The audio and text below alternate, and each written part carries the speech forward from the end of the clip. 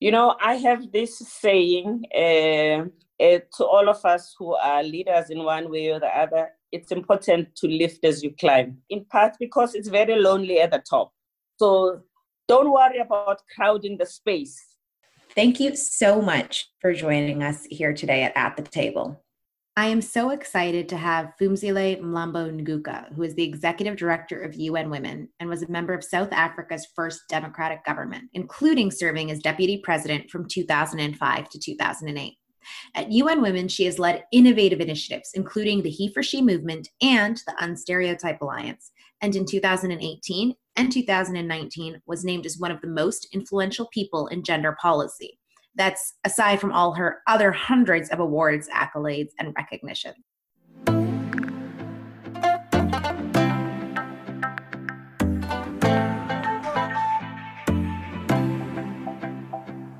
This is At the Table with Dr. Ella Mourabit. Now, for those of you who don't know me, I am a UN High-Level Commissioner on Health, Employment, and Economic Growth, one of 17 global UN Sustainable Development Goal advocates. I am also a medical doctor and a women's rights champion and strategist. I have traveled the world and met people who are leaders in their own industries, and I've met people who have completely changed the game, from names that we know to names that we don't. There are people who have championed inclusive security more than anything else. So At the Table is really a collection of in-depth conversations and interviews with leaders in all industries. It's looking at how we create systems and structures and communities and selves that really represent what we need in the world today. Now, it's been called At the Table because I think the single most important thing is for us to create and cultivate spaces.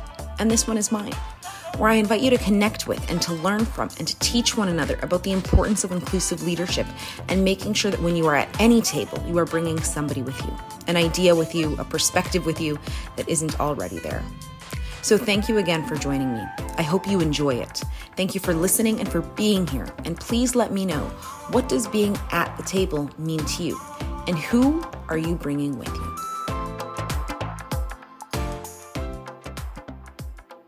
Phumzile, thank you so much for being here today. Well, thank you so much for having me. I'd love to start all of my interviews by asking for 2 words on how you're feeling today. An example is, I feel funny, or I feel tired. I feel almost cautiously optimistic. Just seeing, and because it's because it's Women's Month in South Africa. We have a whole month dedicated to women in August. Okay. And that's where you discover a lot of women who are unsung heroes. And just when you're feeling, oh my God, life is so hard, there's something that is working good. So, you have those moments of your spirits being uplifted. Yeah. So it's one of those days when I just felt uplifted, just listening about what some young women have to say about the things they are doing. Oh, that is incredible. So I interviewed Eddie Ndopu, and I asked him for how he felt, and he said cautiously optimistic. Oh. And I think it's wonderful that it is a contagious optimism that everyone is feeling. Yeah. I think that is so awesome. Yeah, okay. Yeah. Well, maybe it's a South African thing, hey? I mean, I got it rubbed off from Eddie. I must have. Well, I think it's so funny because some of the people I'm speaking to, who I'm interviewing out of like the US or Europe or Canada, are like, well, I'm feeling sluggish. I'm feeling, sad. And then everyone out of South Africa is like, oh, I'm feeling cautiously optimistic. It's just all going. And I'm like, this is nice. Maybe I need to move to South Africa. I feel like I could use an infusion of cautious optimism for sure. So asking you something like, okay, well, can you tell us about an early experience that influenced your career is great, but I'm going to take it a step further. Can you tell us about an early experience that influenced your career? And also, do you feel like your career now has served the same purpose as when you started your work in anti-racism, anti-apartheid, for equality? You've been fighting for this your whole life.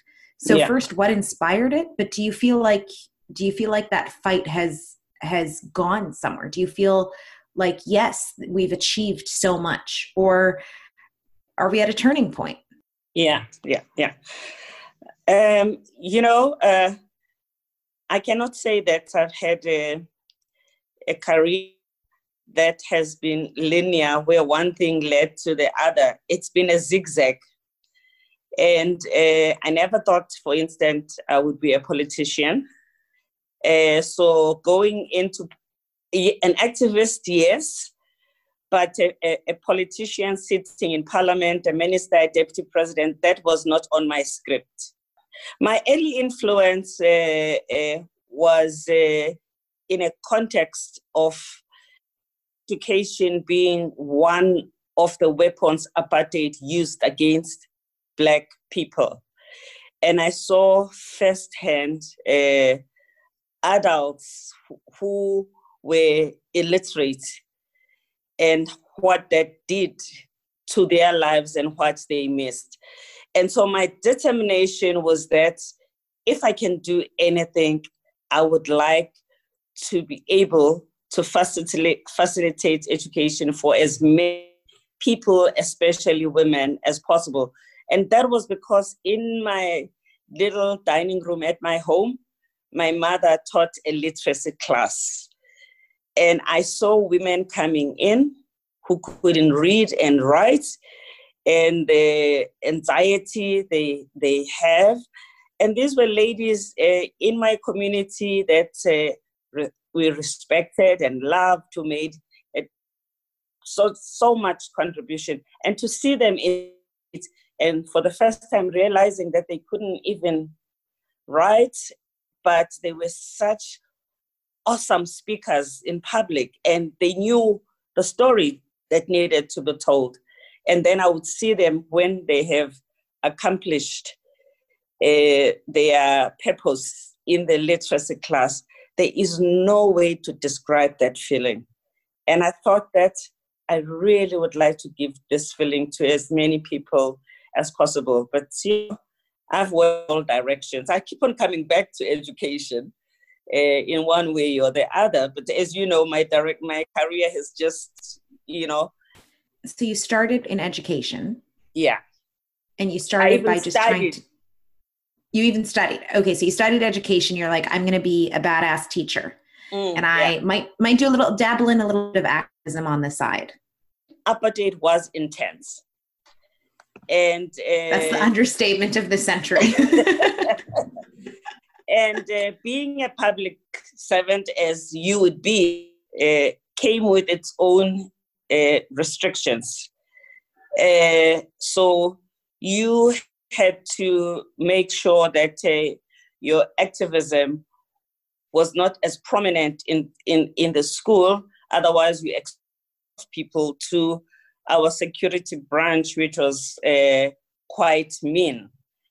But nevertheless, it was also important to take some risks, because if you're an activist and you have to organize and take those risks. And I'm so proud of my students and my fellow teachers with whom we tried very hard to fight not just for education, but for a better South Africa. And then, of course, my partner got arrested, and that exposed me much more, because some of the work you were doing underground, you were a nice school teacher in the day, and after hours you got to do other things. But that exposed me, and all hell broke loose, and really have activism now as really part of my life. To campaign for just the many political prisoners that we were having, while encouraging other people to tackle the regime. Almost a contradiction. You're fighting for people to be released from jail, and you're making others fight, which would risk sending them. So take us back to that year. First off, what year is it? Why was, when you say my partner went to jail, he was arrested, and I'm for his activism as well. And you're kind of teaching in the morning. being this vigilant activist at night, trying to motivate people, but also trying to release people from prison, you're kind of juggling all of these things. What was, I think, the deciding factor for you to then go from that into politics? Let me just also add another anecdote. And then at night, I was writing him letters on toilet papers, because that was the easiest way to smuggle a message. Because at that time, I had befriended a policeman who was supervising their section. So I could make this toilet message on toilet rolls, give it to him so that he would have it with him like it's a tissue paper. And then he would write back on a tissue paper. And one day they came to raid my apartment and they found all the messages. And that also was the moment when it was clear that, I have exposed now this poor policeman. So it was not nice. But anyway, how did I end up being a politician? Oh, no. You don't. Wait a second. Phumzile, you just told us a story about you smuggling like political activism on toilet paper and your house getting raided. And you're like, anyway, so that was just a Sunday morning for me. So, I mean, let's pause there for a second, because I think sometimes, and I'm one of the people who does it, I look at you today and I'm like, this is a global powerhouse. She's a political dynamo. She's one of the most diplomatic people I know. She fights for women above and beyond anything else. But I find where you have come from and the work you've done that we often don't talk about to be incredible, because you did it when it wasn't cool. You did it in a country where it had such high risk. I mean, and now we see a lot of these conversations playing out again, not to the same extremes, but definitely this conversation of anti-racism, of Black lives, and where the intersection of gender equality and racism are so important. You're one of the very few voices that talks about it this much. And so I want to go back to really where it started and ask you, at any point, did you feel equality needed to be on the table at the same time? Did you bring it to the table at the same time? Did you notice different risks for you as a woman in the movement? And is that what propelled you into your gender equality work? Or was there something else along the way? By that time, I was already conscious about gender, and good old YWCA initiated me into the gender equality struggles. As a teenager, I was a member of the youth section of the YWCA called the Y Teens. And being a women's movement, the YWCA was obviously concerned about gender equality. And being a global organization, it was concerned about matters globally. So my eyes were open to the existence of global sisterhood. And that was before social media, my dear. So you really had to find a way of staying in touch in those little FM radios to listen to news from different parts of the world. And because, I lived in a poor community, there was also a class angle into that. So I feel like the YWCA introduced me to class and gender at the same time, when I didn't even know that those things had names. It was a bit later in my life when I was reading literature about politics that, okay, there's something called race, class, and gender, which in the liberation movement, we call the triple oppression of women. And so my activism came already with that. And, being in a relationship, and many relationships where there were powerful men, I also did not want to be their follower. I wanted also them to follow me. I wanted more women to be prominent. So I actually also then wanted to play my leadership role, not because, I was the partner of, or, sometimes women would follow a party line, and the party line might not suit women. So you need to create a voice for yourself where you can call out things that don't work for women that are important. So first time I really contested and wanted to be elected was to be a president of an organization in my region called the National Organization of Women. Natal Organization of Women, called NOW, as we called it. It gave me a platform, both to learn, because there were so many women veterans to guide and to look up to, but also there were so many young people. It was after the Soweto uprising, and to be young and not to dabble in politics was not cool at all. So, in a way, for choice, just in terms of influx of young people that you saw in the struggle. I felt that, to the extent that you can only do so much, I have to focus on making sure that women have a place, and they earn their place by demonstrating how powerful they are, encourage them, support them, and also protect them, because, as you know, harassment and everything happens also in political organizations. Yeah. So how old were you when you did this, when you ran for NOW's president? Sorry, come again? How old were you when you ran for the National Organization of Women presidency? I was probably 22, 23. 22, 23. Yeah. And was this before or after you said, okay, you know what, maybe I can't moonlight as an activist. This is going to be my full-time priority. Was this before or after? It was during the thinking. Okay. One day I would wake up and say, you know what, I'm done with working in a government institution.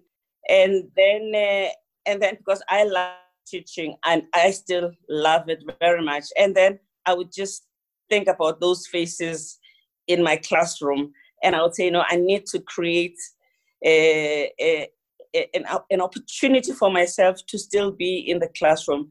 But at some point I just said, I can't do this. I have to choose. And I decided to stay as an activist, promising that I will always bring education along. How old were you when you decided to do that? I was 26. 26. So yeah. that first half of your 20s seemed to be pretty determining for the rest of your life. You kind of made some choices there where you're like, okay, I'm going to lead women first at 22, running for this National Organization for Women. I'm going to, while as much as you loved education, let go of that to really focus on activism and really moving the cause of anti-apartheid, anti-racism forward. And so take us back. You're 26. You're a full-time activist. How do you become president? Well, oh my goodness, that was so far off, because remember also we were still under apartheid by then. So even we were hopeful that we're gonna win. That's why we're so focused on fighting. But at that time, you did not even think of a position that exactly you hold in a government. I mean, I still went and did other things. I went to, at my adult life, I worked for the YWCA, believe it or not. I came all the way around and became the youth coordinator for the World YWCA. Again, a really strong dose of feminism was injected in me in that platform, but also in a very multi-sectoral way, because young people around the world were fighting against nuclear testing and fighting for peace. Young people in Palestine, where we had one of our strongest YWCA, were fighting the issues of the moment in that part of the world. Young people in the Caribbean were fighting against exploitation of women and children. So I was exposed to young people of all sorts. But I also went there to convince them to help me fight against apartheid. And and because it was a church-based, faith-based organization, this was a difficult constituency to believe in a liberation movement. So part of my work was to make sure that I explained why we need the liberation movement and why they must not demonize the liberation movement, why it is their job to support us. So again, I had a double life, fighting for my country while I was working for YWCA and working for all women in the world again. And it gave me an opportunity also to meet a lot of the South Africans that were in exile, because I was then living in Geneva outside the country where I was working. And that again gave me a tremendous exposure to understand the depth and the complexity of trying to fight a struggle that you are trying to internationalize. And that for me has brought many things, has made many things that I do in UN Women to be as important and as dynamic, because it reminds me all of the things I had to do. It's shaped so much of what you've done at UN Women because if you think apartheid was a struggle of South Africans that received a lot of global solidarity. We did not fight alone. We fought together, many people around the world from different walks of life. And I feel that gender equality is not something that should just be left for women to struggle alone for themselves.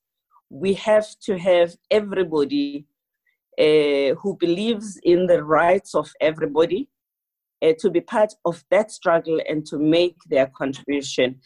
I think I learned about the importance of solidarity and the importance of nurturing it, so that you widen the tent of the people that are fighting on your corner, who will take on your fights even when you are not there. I think that during apartheid, there were boardrooms all over the world, sports people, young children, people that we never made, who just did their bit. And somehow it all came together at different points to create what became an international anti-apartheid movement. And we are forever grateful for that expression of humanity that we experienced.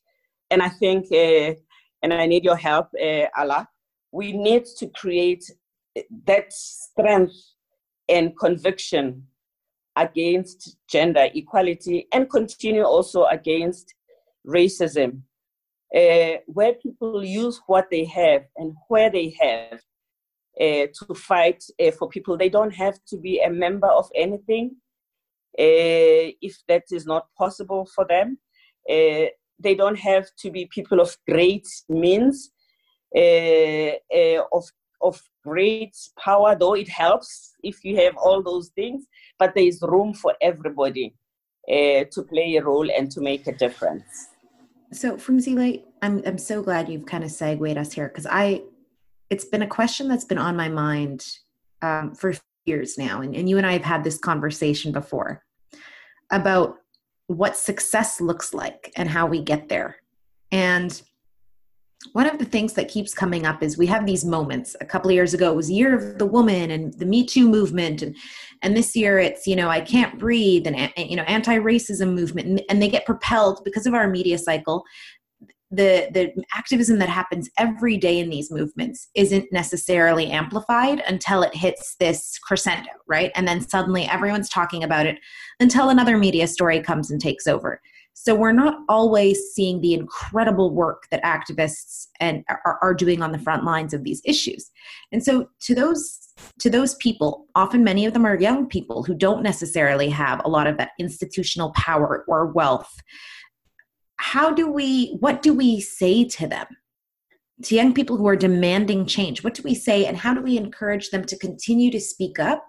But also, how do we create movements that are sustainable, that are that are powerful, that are internationalized in that same way?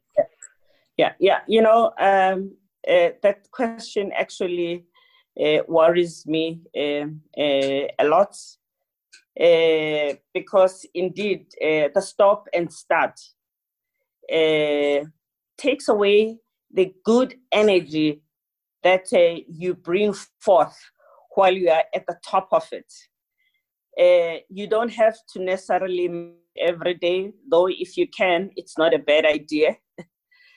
But the momentum has to be kept. I think clearly one of the things that I've learned from the anti-apartheid experience is the clarity of the demands. What is it that you want to change? And to convince everybody, even if you may have some differences, but to have the core and the key things that you are fighting for, so that wherever you are, whoever is fighting on your part, and even if you may be in different movements and organization, even in the same country, there is a core message that is the same, and it's clear, it's measurable, and it's achievable. So we need to get to that point. For instance, on the issue of racial inequality in the US. I mean, there is so much there to fight, but it may be also a good idea to lift some of the most catalytic changes that would help to address the many issues that are there and simplify the message. Secondly, you need to have the resilience for the long haul. And you need to be able to be at it, to be in the How do you get that resilience, Phumzile? Where do we find that resilience? As someone who's been in it your whole life, where do we find that resilience? I guess, and something that sometimes I see in women, and I saw in apartheid, there's women, and you are one of them, that, wherever they are, they may be doing different things, but they are fighting for women in all kinds of different ways. Sometimes we may never even know what they do every day in order to take on this fight. So it's important to have that mainstay, to be coordinated, so that we all know that we are doing this. We also need the media on our side, because someone has to help to amplify our story. And I have to say, in this day and age where there's so much information, there's also too little information that matters, if you know what I'm trying to say. Oh, I know what you're trying to say.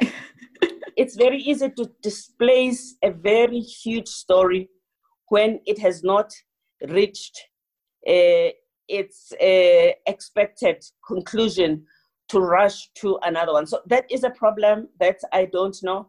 I even wish that something I think about now. After this job, do I want to try and do something in the media? I mean, I don't know enough about the industry to push for stories to be told in a way that helps to find conclusion. Sometimes investigative journalists do that for one and a specific story, but maybe not so much for this story. To some extent for the environment, I think it's not been too bad. We need to get the story to be told. Second thing about about this thing of being constant is the recruitment. You have to recruit people to be on your side all the time, so that you always have voices that are speaking on your behalf from the unexpected places as well. It must not be the usual suspects only who are raising. So you're talking about making that bigger tent. Yes, that bigger tent. And for instance, if I talk about our Unstereotype Alliance, which is us mobilizing advertisers and marketers and brands, because it's a platform that has access.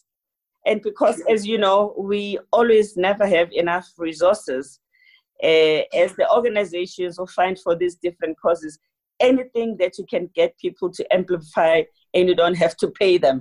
Take it and create that change. But, Ala, there are no easy answers for this question. It's a really difficult one. It's a really important one. And my bottom line is that you do need everybody that you can mobilize. So how do you mobilize? So let me give two hypotheticals here. You've been a leader in racial equality, anti-apartheid movement. You're a leader in gender equality. These are not often issues people are excited to do the work on. Sometimes people will come to a march, they'll post something on Instagram, but to do the work, to talk to the people in their own families, their friends, to put their money in specific, companies and stores that support this work. To do the actual work is more difficult, and it takes a lot more energy and effort. How do you tap into that for people? How do you say, you need to be in this tent with me? How do you convince them that this is an issue that should and needs to matter to them, and that they need to do the work on it? Yeah. To the extent that in some cases, you can almost define a path that you suggest for people to take. You have to take your chance. And that is why I suppose we create campaigns, because through campaigns, you recruit people to do something that is within the roles that they are playing, where they will sort of understand the message. And some of them, even when the campaign ends, and sometimes I get very frustrated when campaigns end, because I think campaigns that have to do with gender equality, none of them has reached its desired goals. So no campaign end, but also that people become fatigued, with the campaign. But gain some people out of the campaign. At the very least, gain new recruits who may go on to do different things to keep on sustaining the struggle for gender equality. And then secondly, I think that it's important to also take the time to have conversation with people who are situated in places where they can make changes. And sometimes they tell you to go to hell, and that's all they can do. And sometimes you make some means. I actually feel when I take that leap of faith, they can only say no, but they will not never think about what I said, how I engage them. And of course, it's always important both to propel those that I would regard as the more advanced cadres and fighters for equality to go even further, and to soft land those that are bystanders, so that the hard talk does not scare them off and we lose them. You find different ways to bring them in, and then give them an opportunity, therefore, to undergo their own change, bring this discomfort, very uncomfortable discussion on them, because it is at that nexus of the discomfort, whether you are talking about race or about gender, that change happens. People do not schmooze themselves into being politically conscious. Something truly and deeply disturbing must happen to them, or they must experience in their interaction where they have to make a choice. So that can propel people to change positively, but we've also seen how that can propel people to change negatively. Things like the incel movement, this idea that women are somehow, women's empowerment has somehow meant that men get less. The more economically and politically and socially empowered women are, the worse it is for the whole world and for our children and for men. And what do you say to those people? What do you say to that? Because that's a growing, and it's one of those ways where social media is quite powerful in that it's created a community for a lot of people who feel that way to amplify one another. And you must have walked into rooms where people have said, like, no, gender equality is bad. It's bad for community. It's bad for social cohesion. It's bad for family values. What do you say to those? Like, how do you get those individuals in the tent? Do we need to get those individuals in the tent? What do we do when it becomes so severe and posed against women? Yeah.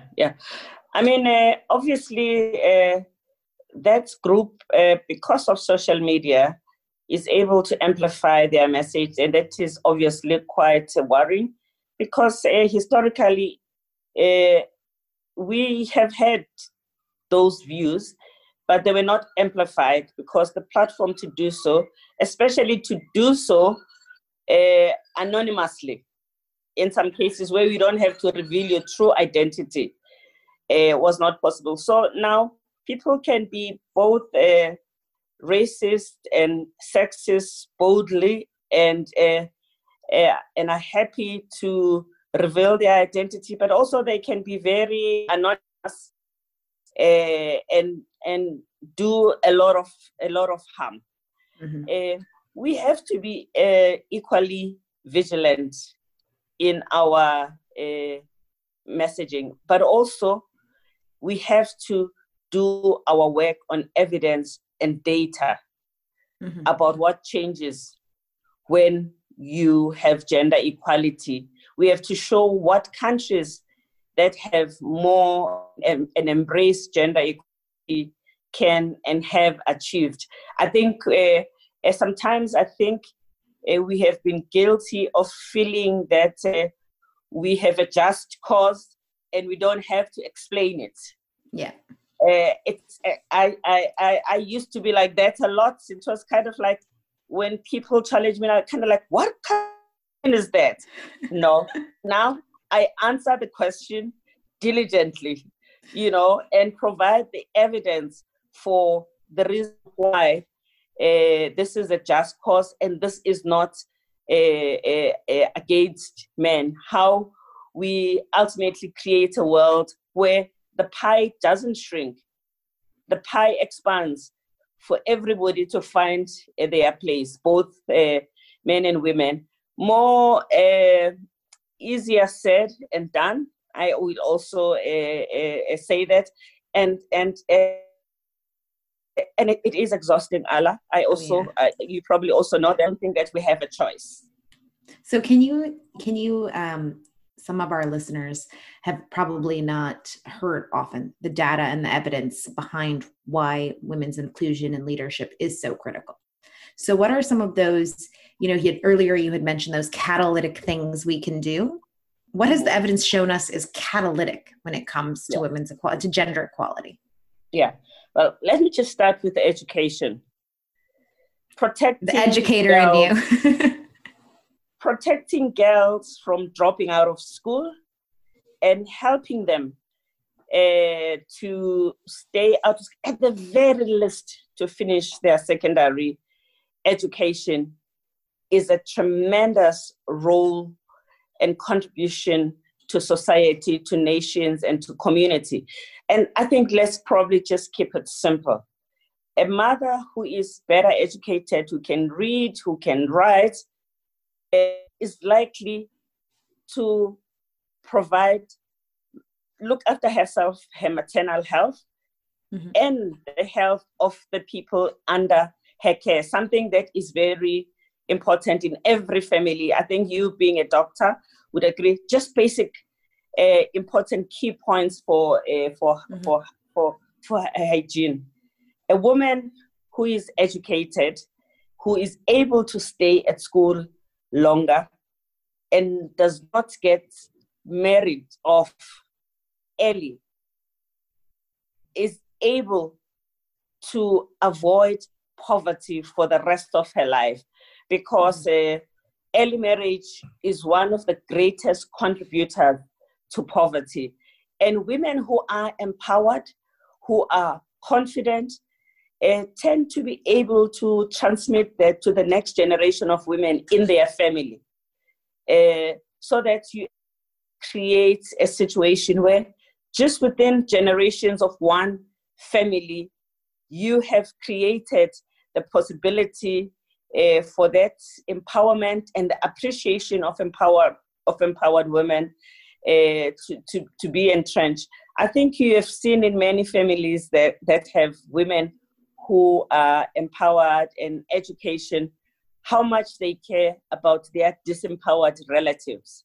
Yeah. They are likely to save them, to adopt, to pay school fees. They are the ones who pay remittances and assist. So I'm just talking about some of the things that ordinary women who have relative empowerment are able to do. But when women are sitting at the table with real power and they are able to make the big decisions, that benefits a whole lot of society. And again, women don't make decisions just to benefit women. They make decisions to benefit society, but they make sure that those decisions also benefit women. I think the experiences of fighting COVID-19 have been very instructive in that way, both what powerful women who are leaders of countries have been able to do for the whole nation, not just for the women, but also ordinary women who are health workers, who have dominated in the front line and have risked their lives every day in order to serve.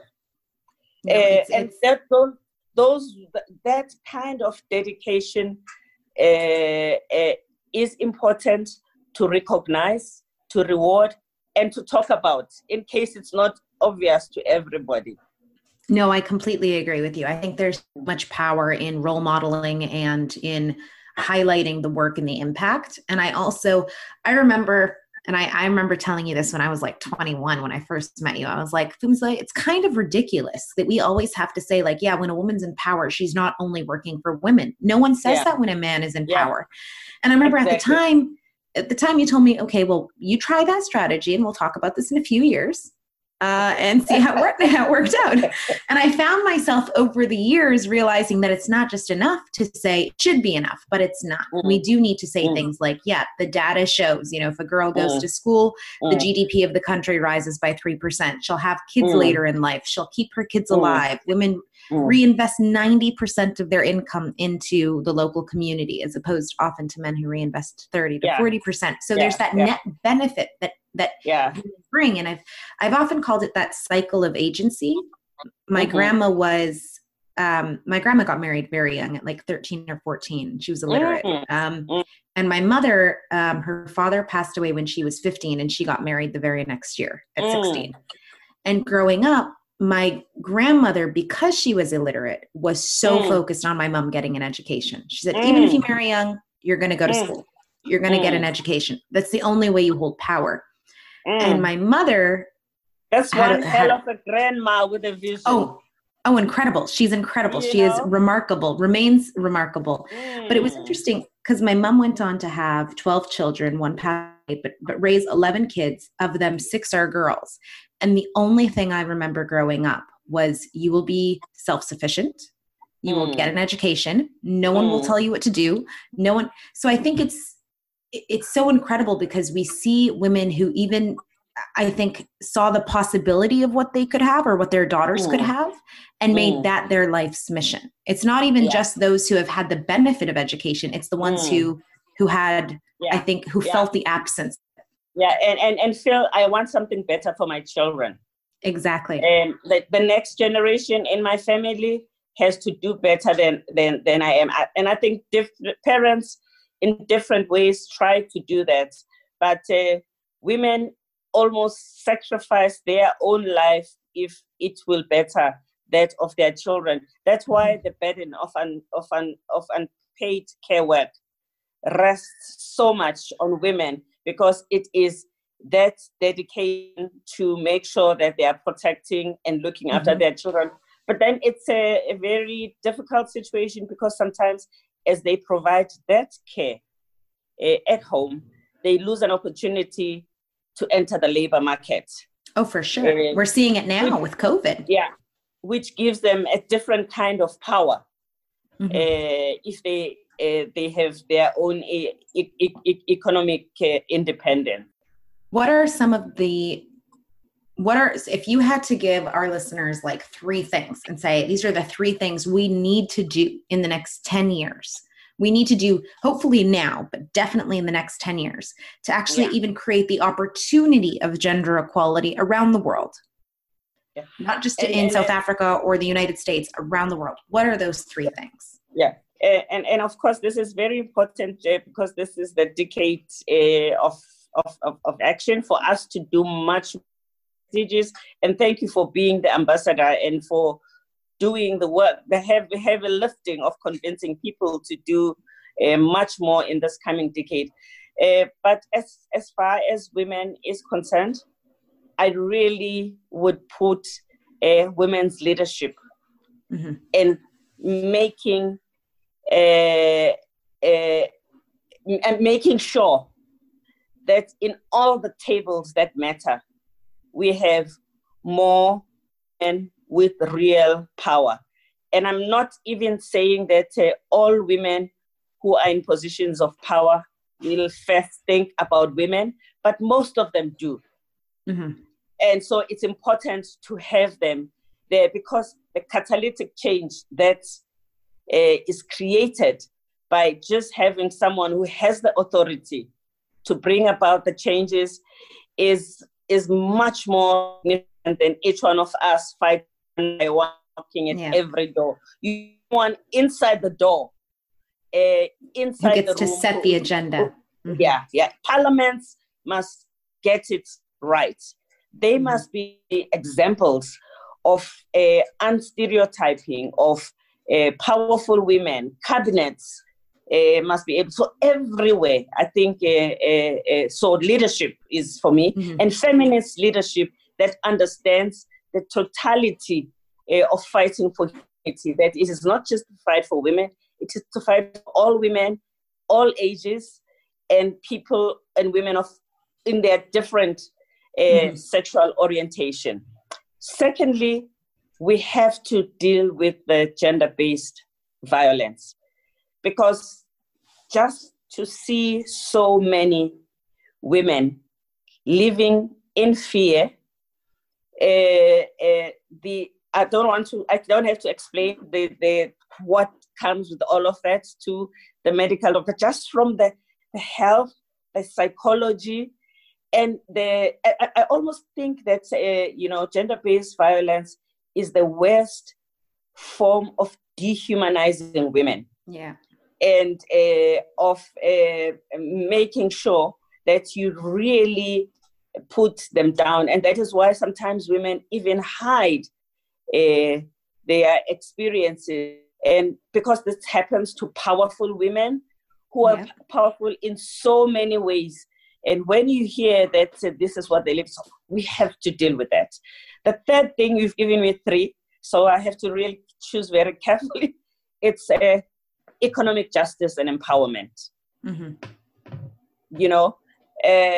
Economic justice and empowerment of women as we build back better.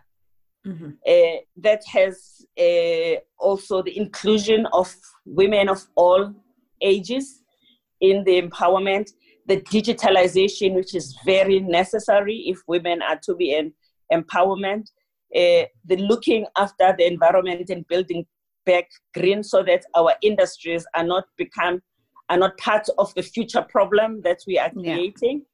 So those 3, leadership, fighting the violence against women, and empowering women economically would be my 3 biggest. And cutting across, let's fight the norms that normalizes all these. I like how now I was super impressed you kept it to 3, and I've noticed now you're kind of sticking more in the bucket. You're like climate change, norms. No, but I agree with you wholeheartedly. And what I think is so impressive is I know you've read this, but in Paul Hawkins' book, Drawdown, he lists women's reproductive rights and girls' education as combined being the most significant, powerful change we can make on climate change. It's the most significant climate action. And I remember I was having this conversation with friends and they were like, no, it's refrigerators. No, it's small farms. No, it's sending a rocket to Mars or whatever. And I was like, no, it's actually women's reproductive rights and girls' education. And so make... Go right ahead. Please go on. I was just going to say also on reproductive rights and everything that has to do with women's controlling and determining their bodily integrity and how to space children is one of the most powerful. Can you imagine if we did not have contraceptives? With women all over the world, and it's still a shame that we do not have universal access, but I still regard the access to a birth control pill one of the most revolutionary things that has ever happened in the life of women, because you can determine when I will have a child and how can I plan my life around this little bundle of joy. Yeah. And women who do not have that right, who are forced to have children, who cannot negotiate sex, that is hell on earth. It really is. And I hear you when you talk about gender-based violence, I think, because to me, mentally, that physical agency you have, I think, when people talk about political leadership, economic leadership, having a public role, I always go back to, if I didn't have physical power and control and agency over my own body, I wouldn't even consider running for politics. I wouldn't. For me, I think that's always kind of been like, I need to feel safe and secure and have power, both from gender-based violence, but I also need to have full ownership and autonomy over the reproductive choices I make. And until we can secure that for women, I think it'll be so difficult. I mean, I use the US right now as an example, but predominantly because a lot of people think, okay, well, we have, contraceptives, we have. But the reality is that's not just what a reproductive choice is. There are so many debates about women's bodies that continue. So it's almost like we get distracted, because we have to. This is about us. So we can't focus on running for, we don't get to focus on running those Fortune 500 companies. We're still wondering how we're going to pay for daycare or how we're going to get an abortion in certain states. So I think it's so critical when you say it's one of the most revolutionary things. It is. It really, truly is, because it propelled, I think, a whole generation of women to think about, okay, I can control my own body. What else can I control? Yeah. No, absolutely. I think, I always come back to this with you, Phumzile, that you are such a leader. You're somebody who is so, I think, inspiring. I mean, I remember when I first went to the UN the very first time and I got to see you, I thought, wow, for me as a visibly Muslim woman, I'm not Black. I don't carry a lot of that experience and persecution, but I am visibly Muslim. And I remember walking into a place where I did not see a lot of visible minority leadership, particularly women, and say, well, she's been able to do it. I can do something too. And so the power of role modeling, I think, is immeasurable. And I have to ask you, who are some of the women and men, who are some of the people that you look up to that have inspired you, motivated you, and propelled your work forward? It's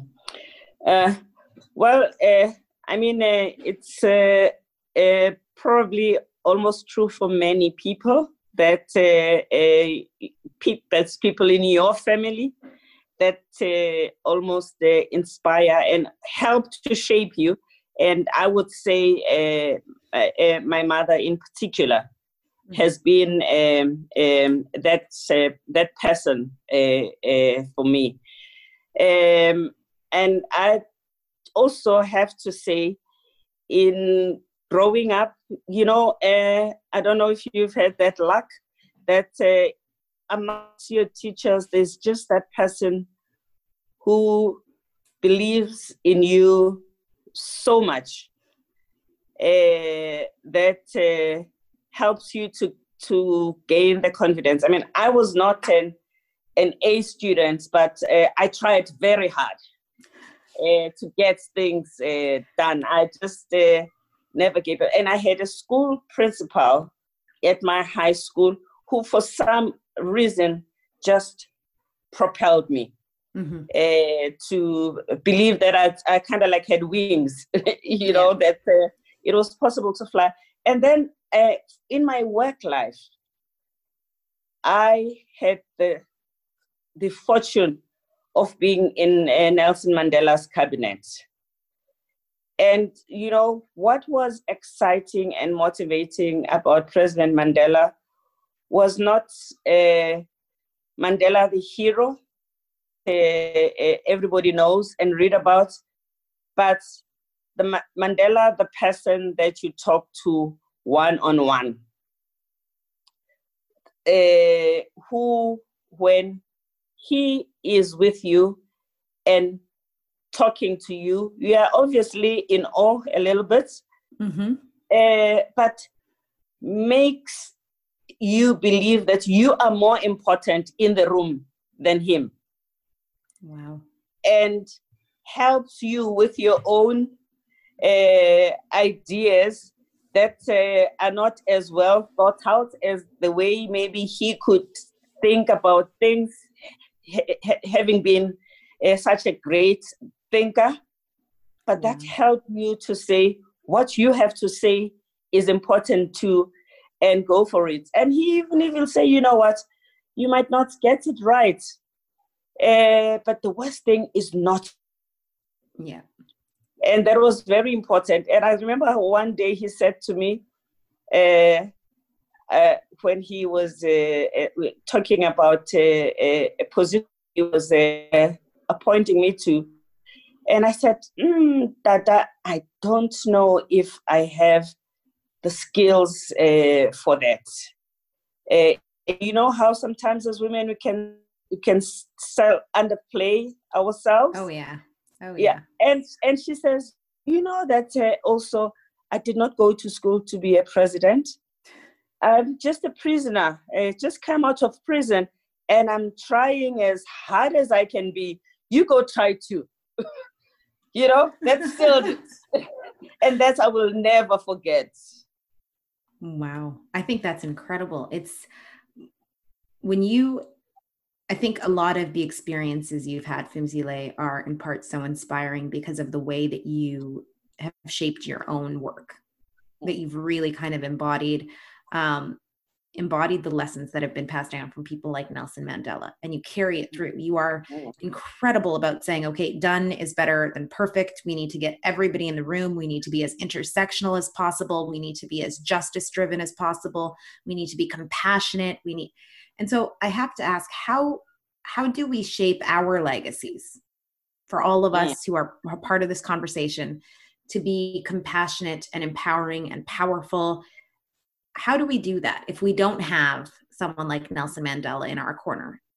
You know, let me just start by saying about my team all over the world, because we are in a fishbowl, because we work in a sector where everyone knows what the problems are.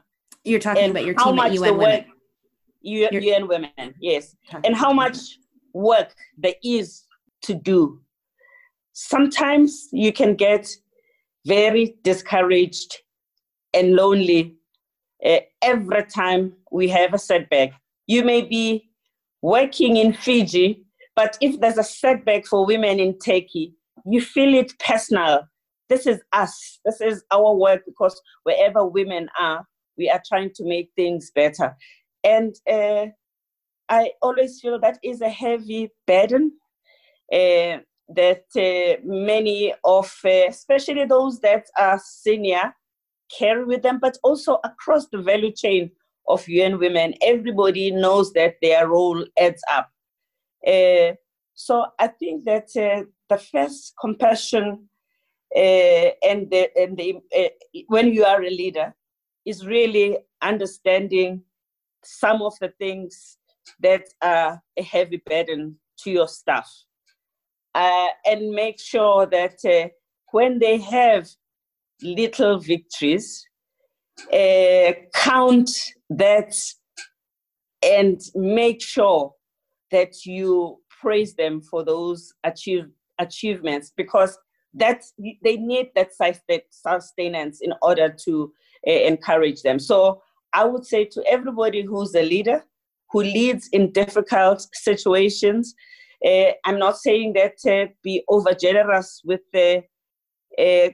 your praises, and so that you may end up encouraging mediocrity, but do try to give positive feedback to make people feel appreciated. And I think that really compassion for us as women, those who lead and those who don't lead, has to be something we do also through our role modeling. Just always trying to show that we can be better than this, and making sure that the people that you work with and other people that you meet, you treat them in a way that shows that you actually just don't care what they bring. These are not transactional relationships, but there's genuine interest in their life. And I think there's the big ways to do that when we have power, but also there's the small ways to do that with your peers, whether it's to just send a text in times of difficulties, is check on people, but also if you have the power and authority, is to fight for something decisive to change in their lives. For me, one of the most thing I've been excited about, just small victory, just to fight for the interns,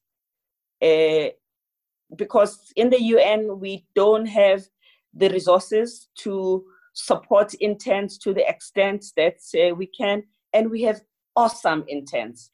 They really make a difference. Just to have been able to fight and secure a dispensation that can provide a modest stipend to the interns was for me the most gratifying thing I could ever do.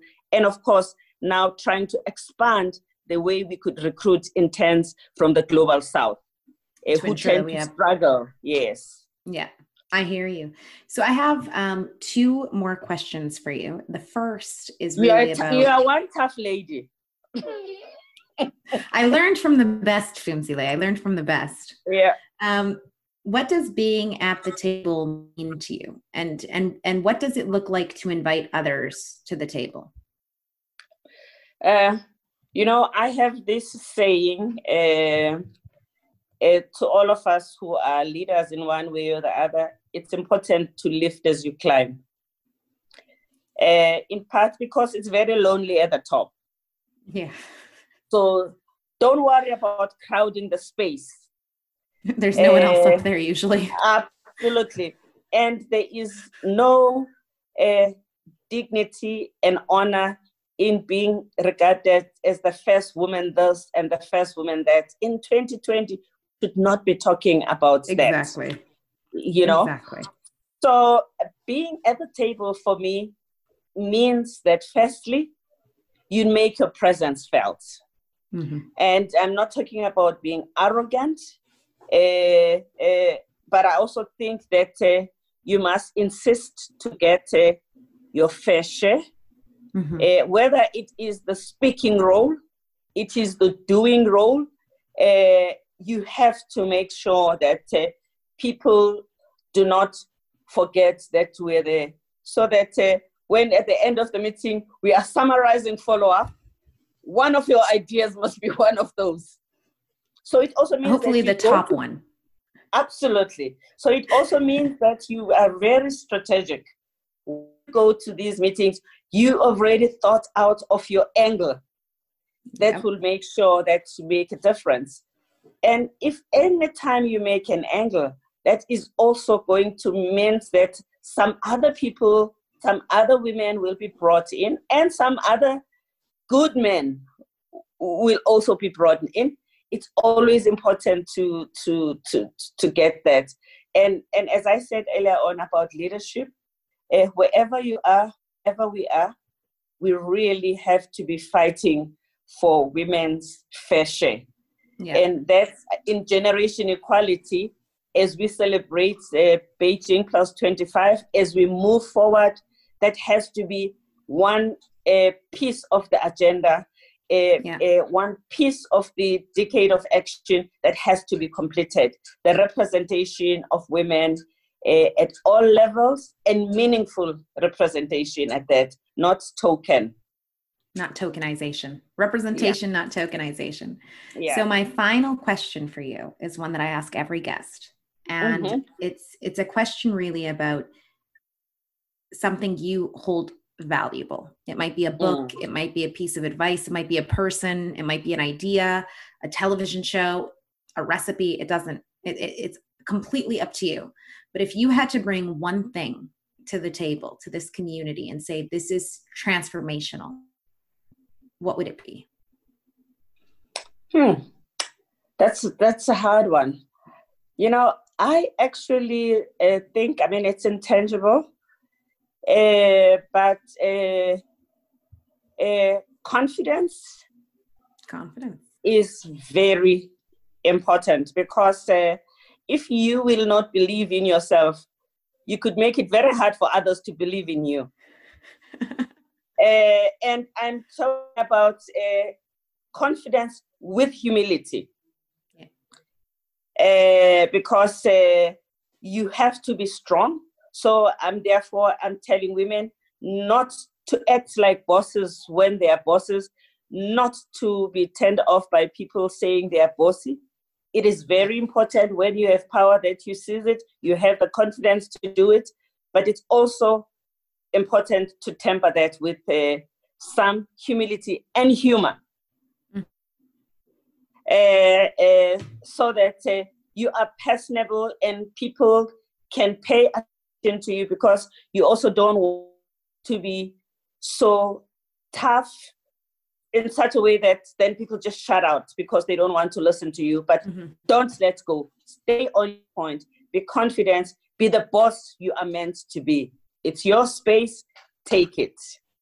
I love it. Be the boss you're meant to be. Thank you so much for joining us, Siphelile. It has been incredible to get to talk to you and to get to share, I think, the incredible experience and knowledge and wisdom and humor and confidence that you have with this community. I cannot thank you enough for saying yes to being here.